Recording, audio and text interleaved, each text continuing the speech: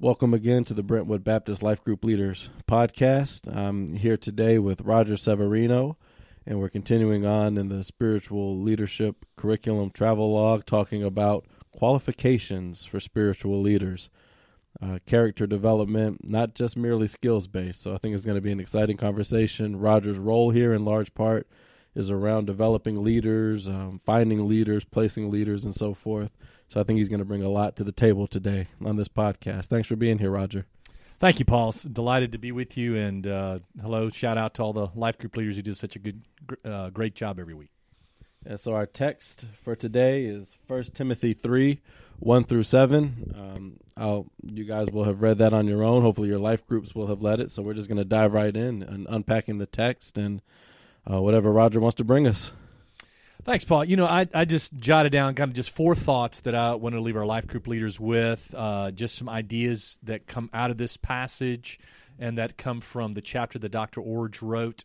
Number one, as Dr. Orge emphasized, qualifications for spiritual leadership is different than the world. Now, that doesn't mean that you can't be a leader in the world and be a leader in the church. I mean, obviously there are some benefits to if you have leadership roles in the world and you've proven those leadership capabilities and you're a godly man or woman and that you utilize those same leadership godly qualities in the church. Those are great.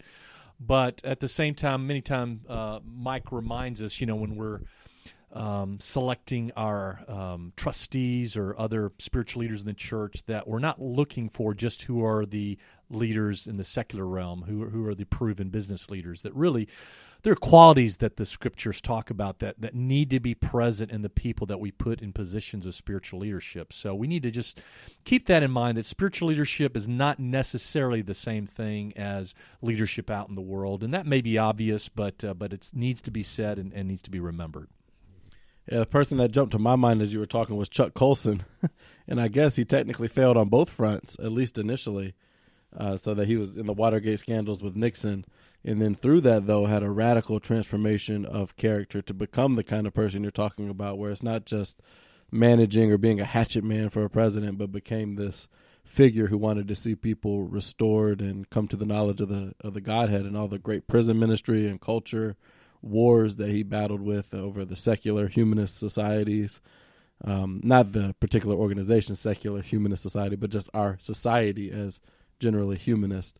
But he would be an example. I mean, he was a great hatchet man, got taken down in Watergate, but he wasn't ready for church work. He wasn't ready for the kingdom work, but God made him. God made him that. Yeah, that's right. Great. The second thought that I had coming out of this passage, and actually from the theme of spiritual leadership that we've been promoting here, is that there's a tension between every member ministry and the need for healthy church leadership. Meaning you have to have both, is I guess what I'm trying to say. If you only emphasize church leadership, then you end up with clericalism, where the pastors end up doing all the work. Well, that's not biblical. The passage in Ephesians 4 that we've been studying, and these other passages remind us that every believer has been gifted, and every believer has influence and should use it to for God's glory and for the benefit of the church and for the benefit of others. And so, on the other hand, as we know from this passage in 1 Timothy 3 and from other places, yes, God does establish leaders in the church. And that even though we believe in every member ministry, that doesn't take away the fact that, yes, the call here is for the church to establish leaders. So just remember that there's a tension here. The focus of this study has primarily been the every member ministry part, because we want people to know that they are spiritual leaders. We don't want people in the pew thinking this study doesn't apply to me. We want them to let them know it applies to them. But at the same time, we don't want to communicate that so strongly that we negate to also emphasize, as 1 Peter 3 does and other passages, that God does raise up certain leaders for the church, and there are certain qualities and qualifications for those. And you may be going here next, but what are your thoughts on people who aren't ready yet? I would say, well, this, actually, that's a great segue. Thank you, Paul. He didn't know where I was going next, but this is a great segue for my next point, and I'll try to answer Paul's questions as I do this. Number 3, my point was these qualities in 1 Timothy 3 are not for the spiritually elite, but qualities every believer should pursue. So when you look through that 1 Peter 3, don't think through, oh, okay, well, the spiritual elite, the trustees in our church, the deacons in our church, the pastors in our church, they have to have these, but I'm exempt somehow. None of those qualities. The only one that I can think of is he only talked about one skill as relates to the elders. He talked about the ability to teach. All right, let's put that in parentheses for a second, set it aside. All the other character qualities are things that every believer pursues. So that's, to me, it's almost Paul is saying, hey, these are minimum standards. These are we just need to make sure that the people you put in leadership have these, we just need to make sure that they don't fall below these standards. So these aren't for the spiritual elite. Now, your question, what if you're not ready for spiritual leadership? There are a lot of reasons people may not be ready. Number one, they may need to work on their character to be more godly. Number two, the scriptures talk about let not a new convert be put into position of leadership. So maybe you're new to the faith, or you just need to allow time and maturity to have its way in your life. And then sometimes there is a season of waiting and patience that we wait on the Lord if we do aspire to a spiritual leadership, which is not necessarily negative. In fact, here Paul says that those who aspire to be elders and are desiring something good, that it's noble, that it's a noble thing. Now, you can have it kind of all goes back to motivation, right? If you're desiring to be in a position of leadership so you can use it for your own gain or your own power-hungry reasons, then that certainly is not a good thing. But if you're using it because you want to serve God and to benefit the church and benefit His people, then that's a noble thing. I really like page 63. Let me double check. Yeah, page 63. It's about the third paragraph, and talking about choosing these people. So part of being a life group leader is discerning on your leadership team and empowering your participants and your group members to leadership positions. And Orge says that we choose people who are making steady progress, not trying to be a model perfection, or not trying to model perfection. The issue is not have you arrived, it's are you on your way. Leaders are examples of growth, people who are progressing in character development. Exemplary progress, not perfection, is a selection standard. And I think that's part of what you're getting at, is that these are our baseline minimum standards. Are people exemplifying these, and are they progressing to a more Christ-like attitude? And if they are, then we can begin to, and I stress, begin to entrust them with more ministry responsibilities. Absolutely. Thank you, Paul. That's great. Because though I said these are kind of minimum standards, I was saying that more because I wanted to emphasize that these are qualities every believer is called to. But you're right. We're all progressing. Absolutely. Thank you for that. That's a necessary point, that none of us have arrived. I certainly haven't, but we're all progressing in these areas. And so as you have these people sitting in your life groups who say, I'm not up to snuff on this attribute or this character, then you as a leader can say, hey, you're trying, you're striving to hit the mark, not miss the mark as sin is, but you're striving to hit the mark. You're striving to be more like Christ. Let's continue to work, and as we empower them and entrust more ministry to them. Great stuff. So what's your last point? My last point here, Paul, is that, and Dr. Orge hits this, and the text hits this, is that it seems to be three main areas that Paul is concerned about the qualities and qualifications for spiritual leaders. One is character, two is family, three is reputation. So let me just very briefly touch on all three of those. Number one, character. Yes, there are certain character qualities that spiritual leaders should have. They're required, certainly for those in position of leadership, at least progressing in those areas. But even every believer, no one can say, hey, I'm kind of exempt from that. I'm not a trustee. I'm not a deacon. Really, these are all qualities that other parts of Scripture say that really are fruit of the Spirit and really should be evident in the life of a believer. Number two is family. And here, I think a pastoral word needs to be said here. Yes, I love the principle and obviously agree with the principle Paul makes that leadership needs to be demonstrated first at home before it is demonstrated in a wider, more all-encompassing place like the church. I will say, however, that once again, as you mentioned, Paul, it is progression. There are no perfect families. I know many great spiritual leaders. Not what I've heard about the Severinos. I believe in the Severinos are example A, that there are no no perfect families, and there are parts of seasons of life where even our own family and other people's families where kids may go through seasons of rebellion or show lack of interest in spiritual things, and especially for I think about so many pastors who have boys, and sometimes those boys can be rambunctious and not easy to control, so to speak, because they're boys, right? And so it doesn't mean that certainly that there's no struggles with these families. I think the principle here is not so much that we can guarantee the results of our leadership at home, but at least we are responsible for leading our family, leading our children, leading our spouses in a way that would honor God. And then the third area is a good reputation with outsiders. And a lot of times we don't think about that, but I think that's really key.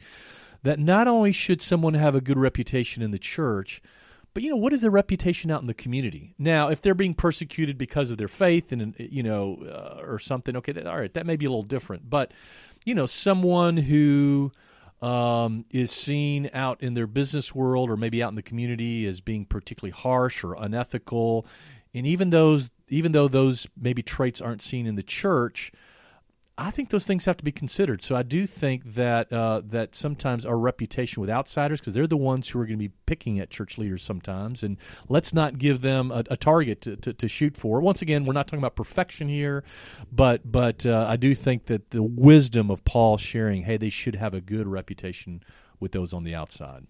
So those are my 4 thoughts, Paul. And can you run through the 4 real quick again? Absolutely. Absolutely. Bullet point here. Qualifications for spiritual leaders are different than the world, number 1. Number 2, there's a tension in Scripture between every member ministry and the need for healthy church leadership. Number 3, these qualities are not for the spiritually elite, but qualities every believer should pursue. And number 3, there are 3 main areas that are addressed in these texts. Character, family, and reputation. All right, so with respect to these character traits for spiritual leaders, how have you utilized them or sought to exemplify them in your personal life?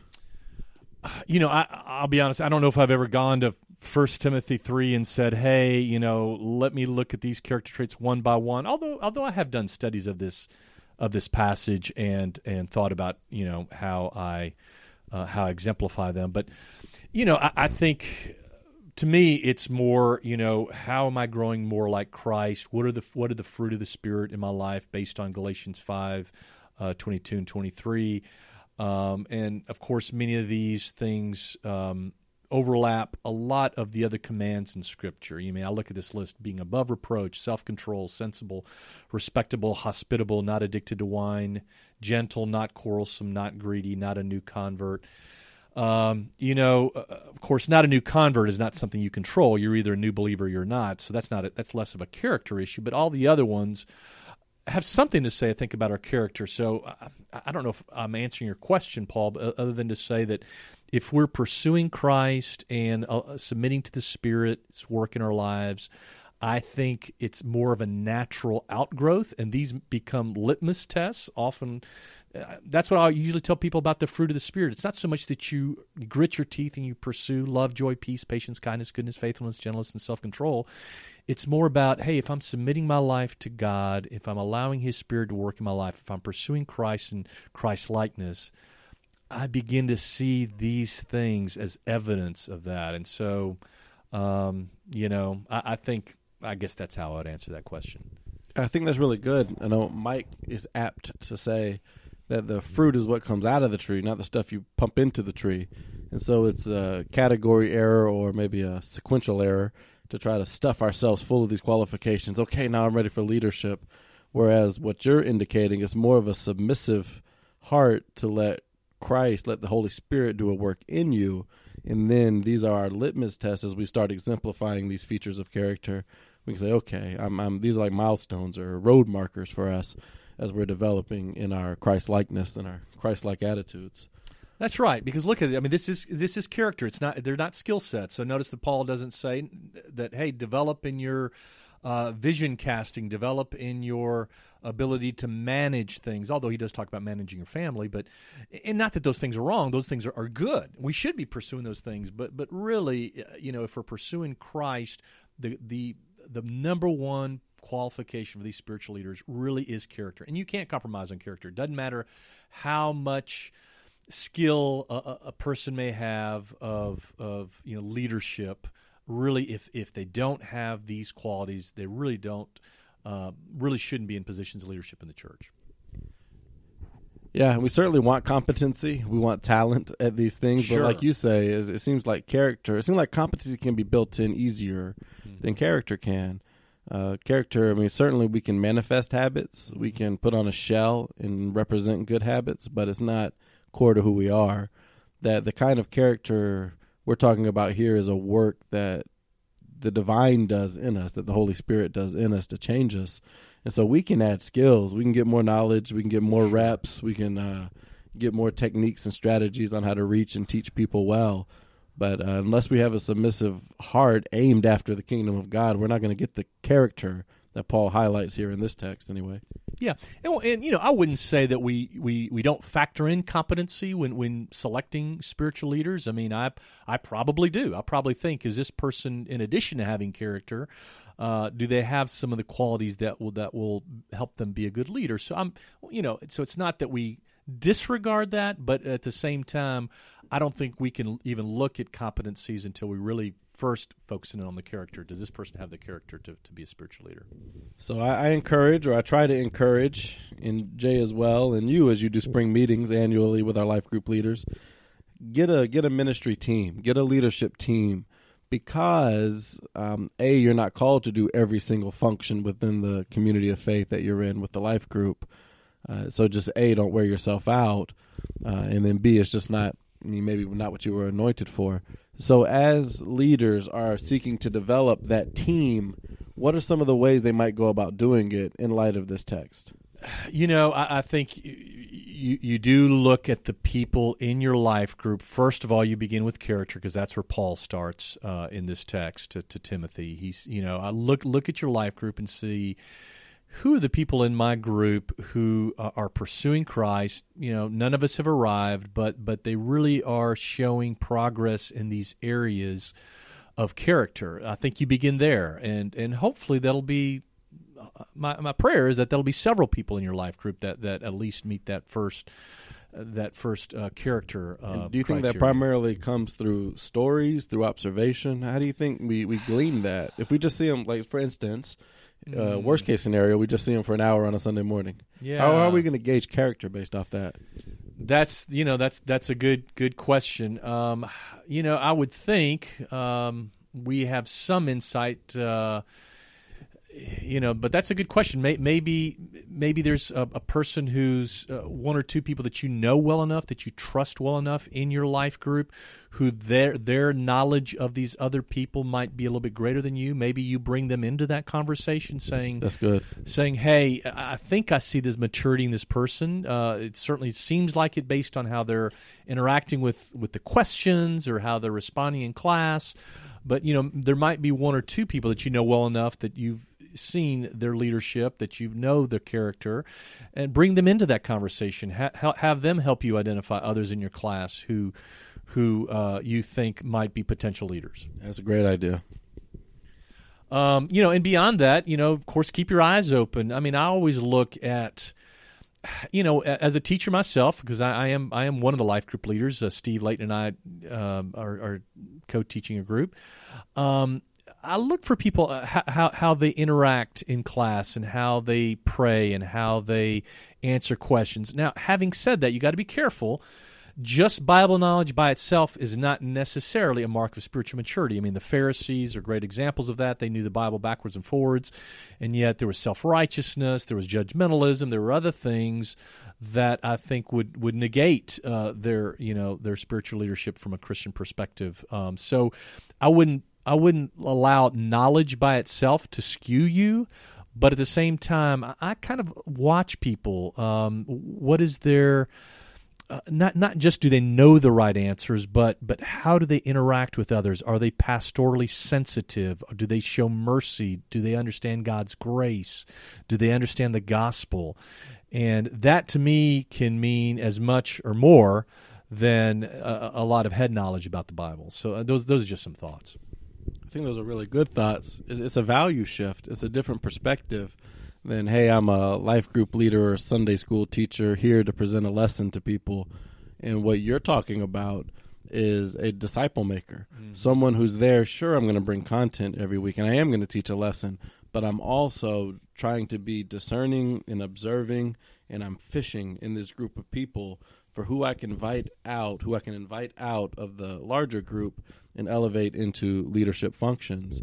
So it's a different mindset. So we're not just looking for right answers. We're looking for, again, as Orge says, progress. We're looking for people who are showing a deepening of the gospel, who are showing regularity in their spiritual habits and disciplines, who make much of the kingdom and make much of Christ. So it's a different mindset than lesson bringer. That's for right. Sure. Absolutely. And the other thing I do is I look how other people respond within the class to each other. I mean, as an observer, as you said, Paul, we're not just a lesson bringer, content deliverer.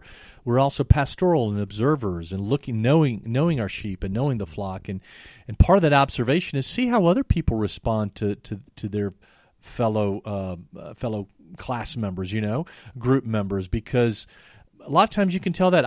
I can tell when certain people in my group speak, they have the respect of the others. They've kind of, whether they are necessarily the most biblically knowledge in the class or not, there are certain people in our class that just have a certain spiritual depth that when they speak, it just carries a weight. And just be aware of that as a leader and as a teacher.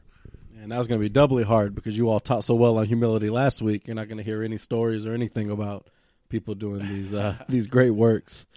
I think one of my top 5 passions for the people of God, as I think about them, is to become processors and critical thinkers rather than just data storage units.